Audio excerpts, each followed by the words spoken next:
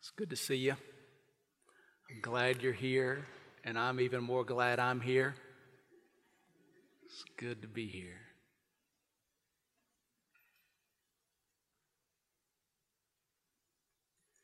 I really like to have experiences in my life that are joy-giving. Don't you?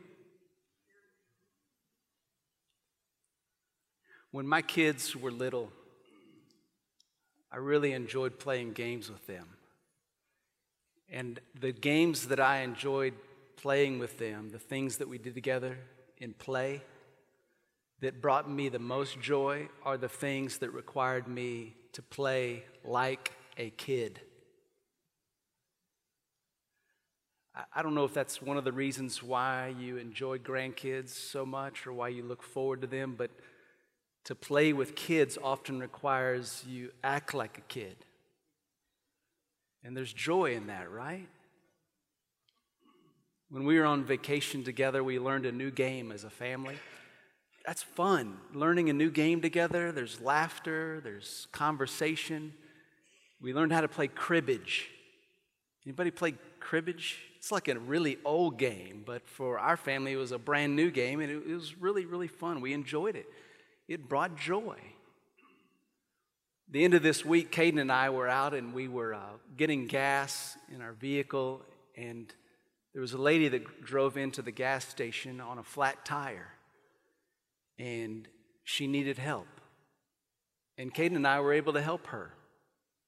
And after it's done, we looked at each other and just gave each other this look of, that was awesome. And it just was joyful.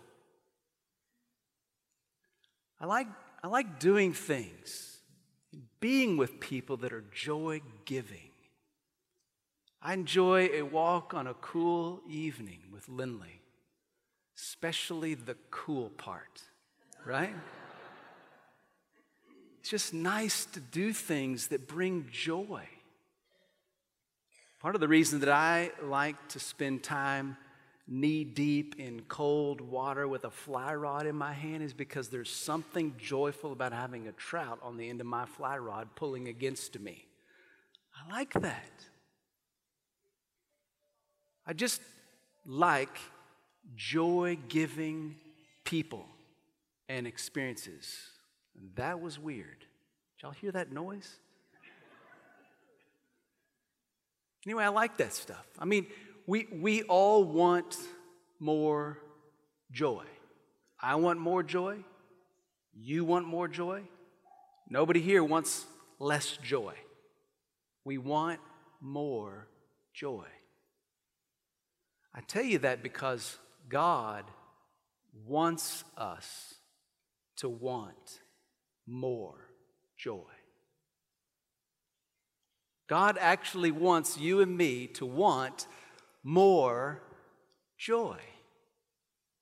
Now, when we leave here today, we will leave here on a quest for joy. You and I will leave this building and we will be on a quest for joy. That's just going to happen because that's who we are. We want more joy, not less joy. And so when we leave here, we're on a quest for joy, and God wants us to want more joy. And when you leave this building today, you're going to be experiencing some potential distractions. There will be joys that will be made available to you, offered to you as you walk through your week. Some of those joys will be good and fine. Some of them will not be so good and very fleeting, and you probably shouldn't pursue them, but they'll be offered to you as you leave this place. There'll be all kinds of joys that you can choose from throughout all the week. And here's what God wants us to do in a quest for joy. He wants us to be able to choose greater joy. He wants us to want more joy. What I want to make sure that we do together today is that we orient our hearts and our minds to the Word of God so when we leave this place on a quest for joy, we make room for greater joy. So we're going to help with that a little bit. So one of the things that we are going to make available to those of you who would like it is this little journal. And this little journal you can pick up at the Welcome Center if you didn't see one this morning, but this little journal is a journal for you, if you would like to do this, to follow along the scripture passage as we work through it. And then there's a little area you can write some things as we work through the scripture passage. And if you want to do this, is something that kind of makes sense to you, here's what you can write. You can write the major takeaway related to the passage of scripture that I'm covering on that Sunday. So this Sunday I'm covering 1 John 1 through 4. You can write in the journal the major takeaway. Here's what I learned about God today. And then right below that you can write, and here's how I'm going to respond to the Lord this week specifically because I believe that about God. You can just write down your response. And you can just keep a journal of how God spoke to you and how you responded to Him through the entire series. This would be a great keepsake for the series through 1 John. So that's one of the things you can use if you want to. And another one is in the worship guide. Inside the worship guide, there's a section called Go Deeper. And that section called Go Deeper is a way that you can take what's spoken about in the sermon and actually apply it personally through the week to go a little bit deeper related to the subject matter that we talked about in the sermon. So this is just another way for you to apply or respond to the Lord and what He said. Another thing you can do is you can look online, fbg.church, you can look up the home group guide. That's a more in-depth discussion guide for a small group. So if you meet together with some friends this week, you want to have some guidance to talk about God's Word, well, that gives you some guidance. And if you're in a home group, that's what you'll use to talk through some applying of God's Word to your life and holding each other accountable.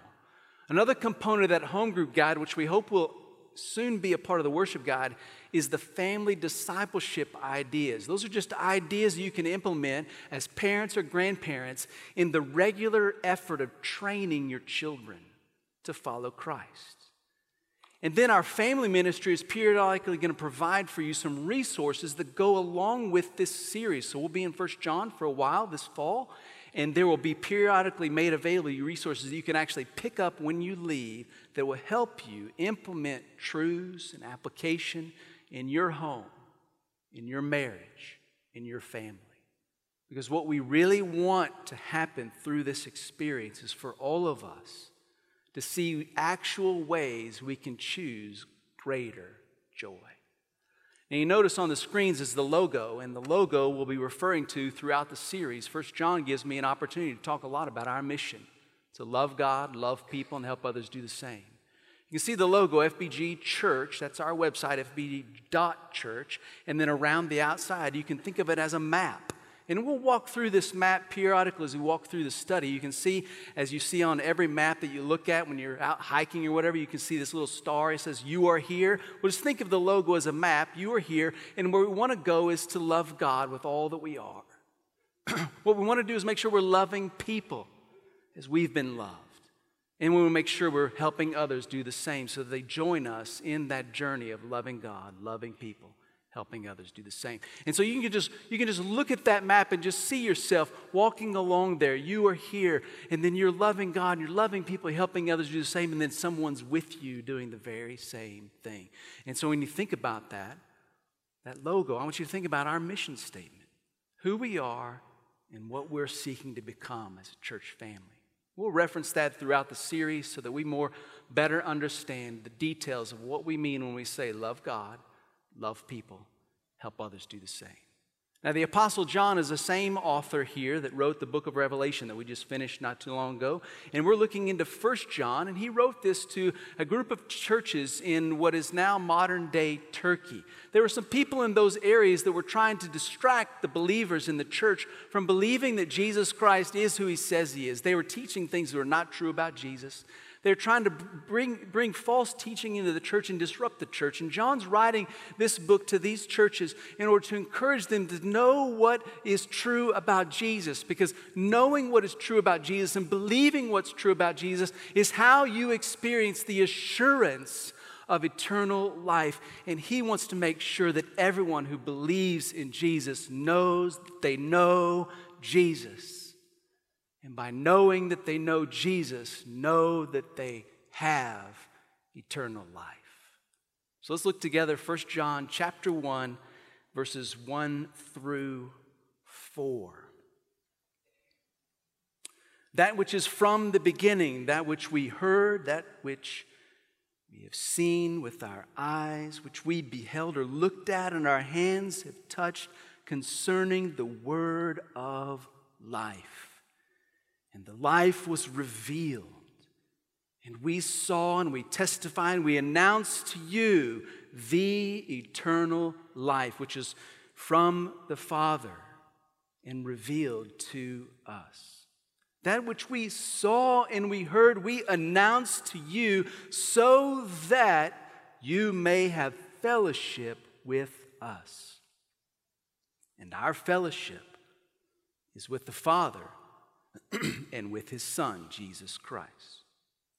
These things we write to you so that our joy may be made full.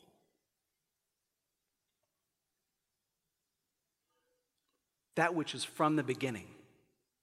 That first phrase is a major clue to who John is talking about here in this little book. If you remember back to John's gospel, so John wrote an entire gospel about the life and account of Jesus Christ. And the first words in his gospel was the Word was with God in the beginning. And the Word was God. What John is talking about here in 1 John is Jesus Christ. He is eternal life. He is life. And He has been revealed. God chose to reveal Himself in the person of Jesus Christ so that when you know Jesus Christ, you have eternal life. Have you ever played hide and seek with a 3 or 4 year old? You know it's not about hiding, is it? Because if you hide, like genuinely hide from a 3 or 4 year old, they're not going to be able to find you. So if you play hide and seek with a 3 or 4 year old, the game is really about finding. And they want to find you again and again and again and again and again. It's crazy how it goes on and on. It's all about being found. Knowing God is like that.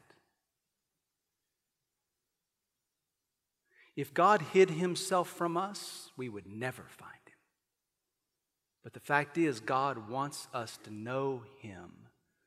And so He has revealed Himself in the person of Jesus Christ, so that if anyone seeks after Him, they will find Him, because He has made life about finding, not hiding. He wants to be found. And thankfully, He chose to reveal Himself in the person of Jesus Christ. Jesus Christ died on the cross for our sins, and He rose again from the dead, overcoming sin and death, so that if we decide to seek after Him, we would not just know about Him, but we would meet Him and experience Him and know Him personally. Not long after I met Lindley back in college, I discovered that she liked to study at the medical library. And so my life then became a series of decisions so that I might end up at the medical library. I could have cared less about studying unless it was studying her. I wanted to be where she was. I wanted to experience her. And so I put myself in a position to know her. God wants us to know Him. and he has revealed himself so that we might experience him. John is telling us that he and the apostles, they heard Jesus. They heard him. They heard him cry out to Lazarus, "Come out of that grave." They heard him shed tears, crying and weeping. They heard him speak to the winds and the waves, and they saw the winds and the waves obey him. They heard him speak the very words of God, words that would make them feel like no other words they'd ever heard made them feel. They heard Jesus speak. They heard him. They heard him in that deep, methodic breathing of a deep sleep. They heard things by being with Jesus. They heard him. They heard him say to people, "I am the way, the truth, and the life." They heard him cry out to the Father, "Why have you forsaken me?" They heard him, and they knew they had heard the voice of God. John says that he and the apostles, they saw him. They saw Jesus. They got to see him perform all these incredible miracles. They got to see people restored back to life. They got to see Jesus do things they could not even previously imagine. They were able to see Christ. And they knew they had seen God. John and the apostles, they say, we touched him. We got to be with him. Like we could reach out and we could touch his arm. We could hold his hands. We know what the calluses in his hands felt like. We touched him. We know what the wound in his side from his death on the cross felt like. We know what the wounds in his wrists were like. We touched him. We were with Jesus. We ate with him. We hung out with him. We fished with him. We walked along the way with him. We camped out with him. We were with him. We touched him. They touched Jesus, and they knew they had touched God. They experienced him. And they had to tell about it. They just couldn't keep from it. When I was in 4th grade, we moved to a new house, and that put me in a new elementary school. It just so happened that the elementary school was maybe a mile or mile and a half from my house, so it wasn't too far to walk home. That day and time, it was normal for kids in elementary school to walk home from school. And so I would, at the end of school, a new kid in the school, walk home with a group of other students my age or around about my age, and we would all kind of herd together on our way to our houses. And so as we walked to our house, people would drop off going to their house. And so I was walking with a group of people who were on the same route as me, who would hang out with me until I got to my house, and then they would go to their house. Well, along the way, as we all walked home, me being a new kid, I would hear the gossip in a 4th to 5th grade level about the neighborhood. That's what kids do. They talk about, well, you know, that neighbor and this neighbor, and that neighbor's really mean, and you better watch out when you go to that neighbor's house. That neighbor's got that bully kid who lives there. You better stay away. I mean, you hear all the kind of the gospel. But one of the stories that came out in walking home was a story about a lady who lived down the street that if you walked up to her house and you picked off a leaf off of one of her trees and you went up to her door and you rang the doorbell and you gave her a leaf off of one of her trees, she would respond by you giving the leaf by giving you a piece of candy. I thought, this is a new kid joke, right? This is not real. But day after day, my friends would tell me, no, that's what happened last year. We'd just take a leaf off the tree, walk up to the door, ring the doorbell, hand the leaf, and she'd give you candy. I'd be like, there's no way. So one day I decided I'm going to do it. So on the way home, I went up to the lady's yard. I picked a leaf off of her tree. I walked to the door, rang the doorbell. I mean, talk about feeling ridiculous. She opens the door, and I said, here's a leaf. Can I have some candy? And lo and behold, She produced a piece of candy, gave it to me. I was like, this is the greatest thing ever. And I walked back and I could not believe it. All of a sudden, I now had a story to tell because I experienced it, right? Seemed unbelievable. How could this really happen? And yet, it did. And now I tell the story. See, John and the apostles, they have a story that is unbelievable. That God would become flesh, come and dwell among us, so that we might behold his glory and know him. But it's even a step further than that. John and the apostles believed that if they told people about what they experienced, that people who believed their eyewitness accounts of what they experienced would experience knowing Jesus Christ for themselves, even if they'd never seen him themselves. Wow. But that's exactly what Jesus promises. John writes about it in John chapter 14, verses 21 and 23. John chapter 14, verse 21, Jesus says, if you love me and you obey me, you believe in me, then I'm going to show myself to you, whether you've ever seen me or not. I'm going to show myself to you.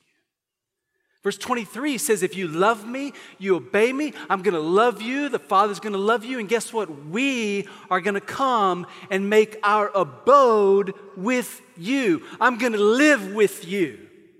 So that every day, in everything you face, in everything that's going on, I'm with you.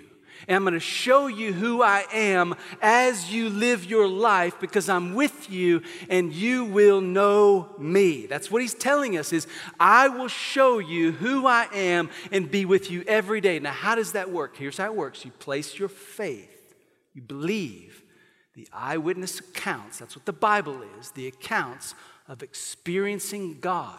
You believe that those accounts by these witnesses are true. And when you place your faith in Jesus Christ, God sends the Spirit of Christ, Jesus Christ, spiritually comes to live with you so that you're never left alone, never forsaken again. You always have the abiding presence of God with you.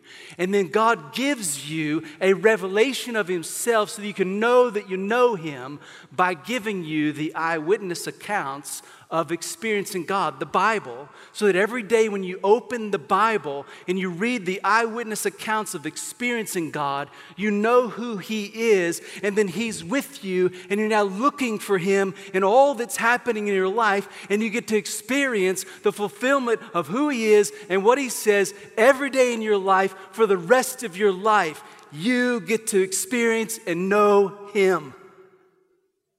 It all starts with believing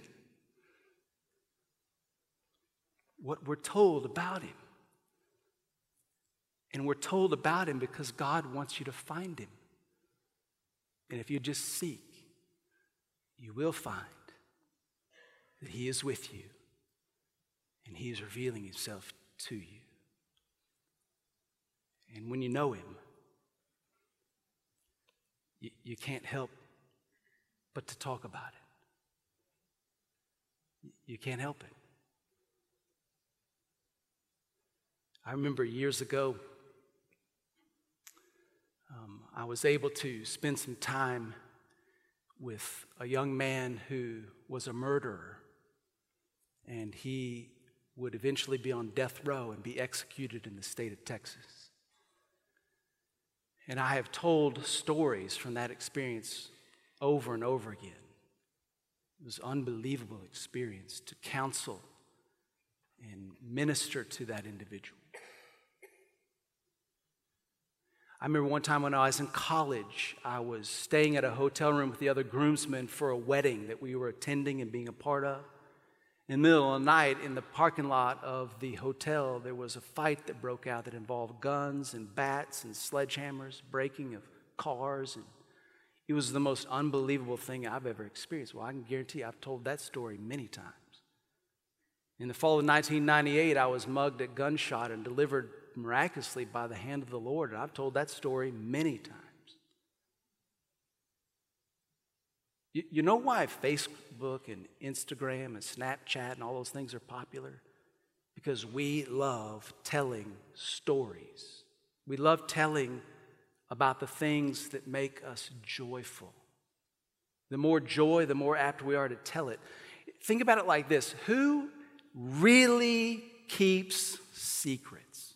Secrets are hard to keep. Have you noticed the juicier the secret, the harder it is to keep? You notice that? Like if you're thinking you're going to tell somebody something and you're telling them something really juicy, think twice. The juicy stuff's hard to keep because we like to tell stories. We find it hard to keep things in that just need to be told. John and the apostles, they were told, do not talk about Jesus. You know what John said? He says, you be the judge, but I'm going to tell you, what we have seen and what we have heard, we cannot help but talk about.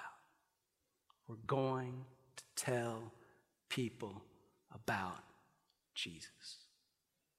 You know, they made an amazing discovery along the way. It's in verse 4. Read that with me again. These things we write to you, so that our joy may be full.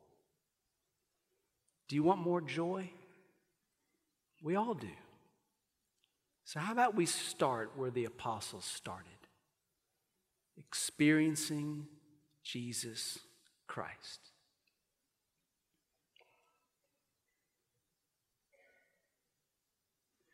As wonderful as it is for us to gather at church on Sunday, it's not enough. You want more joy. And so put a pattern in your life this week of opening God's Word, the accounts of experiencing God. And allow this Word of God with the Spirit of God to illuminate your heart to who He is so that you experience Him. There's more joy to be found. There's greater joy. And it's found first in experiencing Him. You want more joy? Of course you do. We all do. We all want more joy. So let's start where the apostles started in experiencing Jesus Christ and experiencing the fellowship that we share as members of the body of Christ, who are together experiencing Christ and sharing those experiences with each other.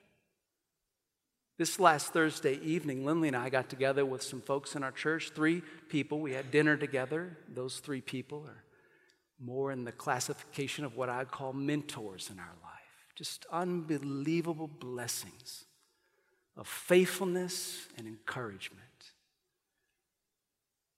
Lindley and I experienced this intentional time of sharing about how we're each doing in the Lord, sharing prayer requests, and then praying together. We shared a great meal, amazing dessert. You know, those things alone give you some joy. But that wasn't enough. We chose greater joy. We prayed together. We encouraged each other in Christ. And when Lindley and I left, when we got in our vehicle, we both looked at each other and said, that was so good. We went deeper around our experiences of knowing Christ with people in the body of Christ. This is the fellowship that John's inviting people into. He says, we want you to believe what we have seen, because if you believe what we have seen, you will have fellowship with us. And we want that fellowship because our fellowship with Jesus. And if our fellowship with Jesus and you join us in that, we're all going to have more joy because we're getting to know Jesus together. Right? I had a couple friends I was hanging out with at the end of the week. We try to hang out together at least once a week in our lives. And one of the guys said to me, he goes, I would describe our friendships as less like an event and more like a journey. Because I don't feel like that this friendship's here in this moment and then it's going to be gone because it just really wasn't of substance. He goes, no, I feel like we're on this journey of discovering Christ together, and our friendship is just growing and growing as we get to know Christ. Boy, that was joyful, right? Joy.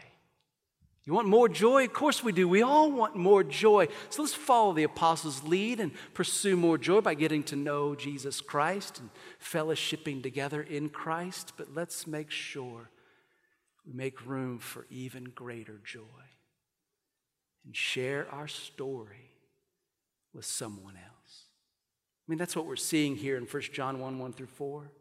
John and the apostles have shared the story of knowing Christ with people who had not ever seen him. And they knew that if people trusted Christ because they shared their story, their joy would be made full. Share your story. I just want to give you a couple thoughts related to sharing your story. Have a current story. There's really wonderful things about having the story of how you came to know Christ, and I want to encourage you to share that as many times as you can. But part of the wonderful thing about being in a relationship with Christ is that you always have an opportunity to have a current story of how God's working in your life. And just look for ways to share your current story of how God's working in your life and share it with the people you're around. You know what you're going to discover? That as you share Christ, your joy will increase and it will be a greater joy. When I was going through a great deal of stress and turmoil in the month of June related to some other obligations in my life, I made an amazing discovery during that time. I was in a moment where it was really high stress. I was walking through some difficulty, and God put in my path an individual who did not know him at all, had never really understood the clear presentation of the gospel, and I got to share my faith with that individual. I got to share exactly what it means to trust and follow Christ, and that individual was like, I'm interested in knowing more, and I got to pour all that out, and when I walked away from that moment, you know what I realized? With all the stress and all the craziness in my life, the one thing that matters more than anything else is to be about greater joys. And there certainly is no greater joy than helping somebody else experience the Jesus Christ that has saved me. More joy, greater joy. I want to teach you a little something this morning about eating at buffets. Buffet 101. When you go to a buffet, the first thing you've got to do is look at the entire buffet. If you don't spend time studying the buffet, you're going to make grave mistakes. Right? Now here's the thing. This is why it's so critical, because you got one shot for the first plate. And every plate after the first plate cannot provide you as much joy as the first plate. Are you with me? And so you got to make the most of the first plate. And to make the most of the first plate, you got to study the buffet. You got to figure out where things are, because if you don't study the buffet, you're going to go through the salad and the fruit section first. You're going to fill your plate with lima bean salad or something like that. And you get down to the end where they're serving prime rib, you're not going to have room for that. And your prime rib is going to touch everything else, and all this is going to be contaminated. And it's not going to work out for you. And so you got to study the buffet. You got to figure out your strategy so that you fill your plate with the greater foods, so that the lesser foods don't create an impossible opportunity for the greater foods. You're going to leave here today. Going to be a whole lot of lesser joys competing for your life. But we've looked at the buffet today, and we have identified the greater joys. Fill your plate. You will not be disappointed.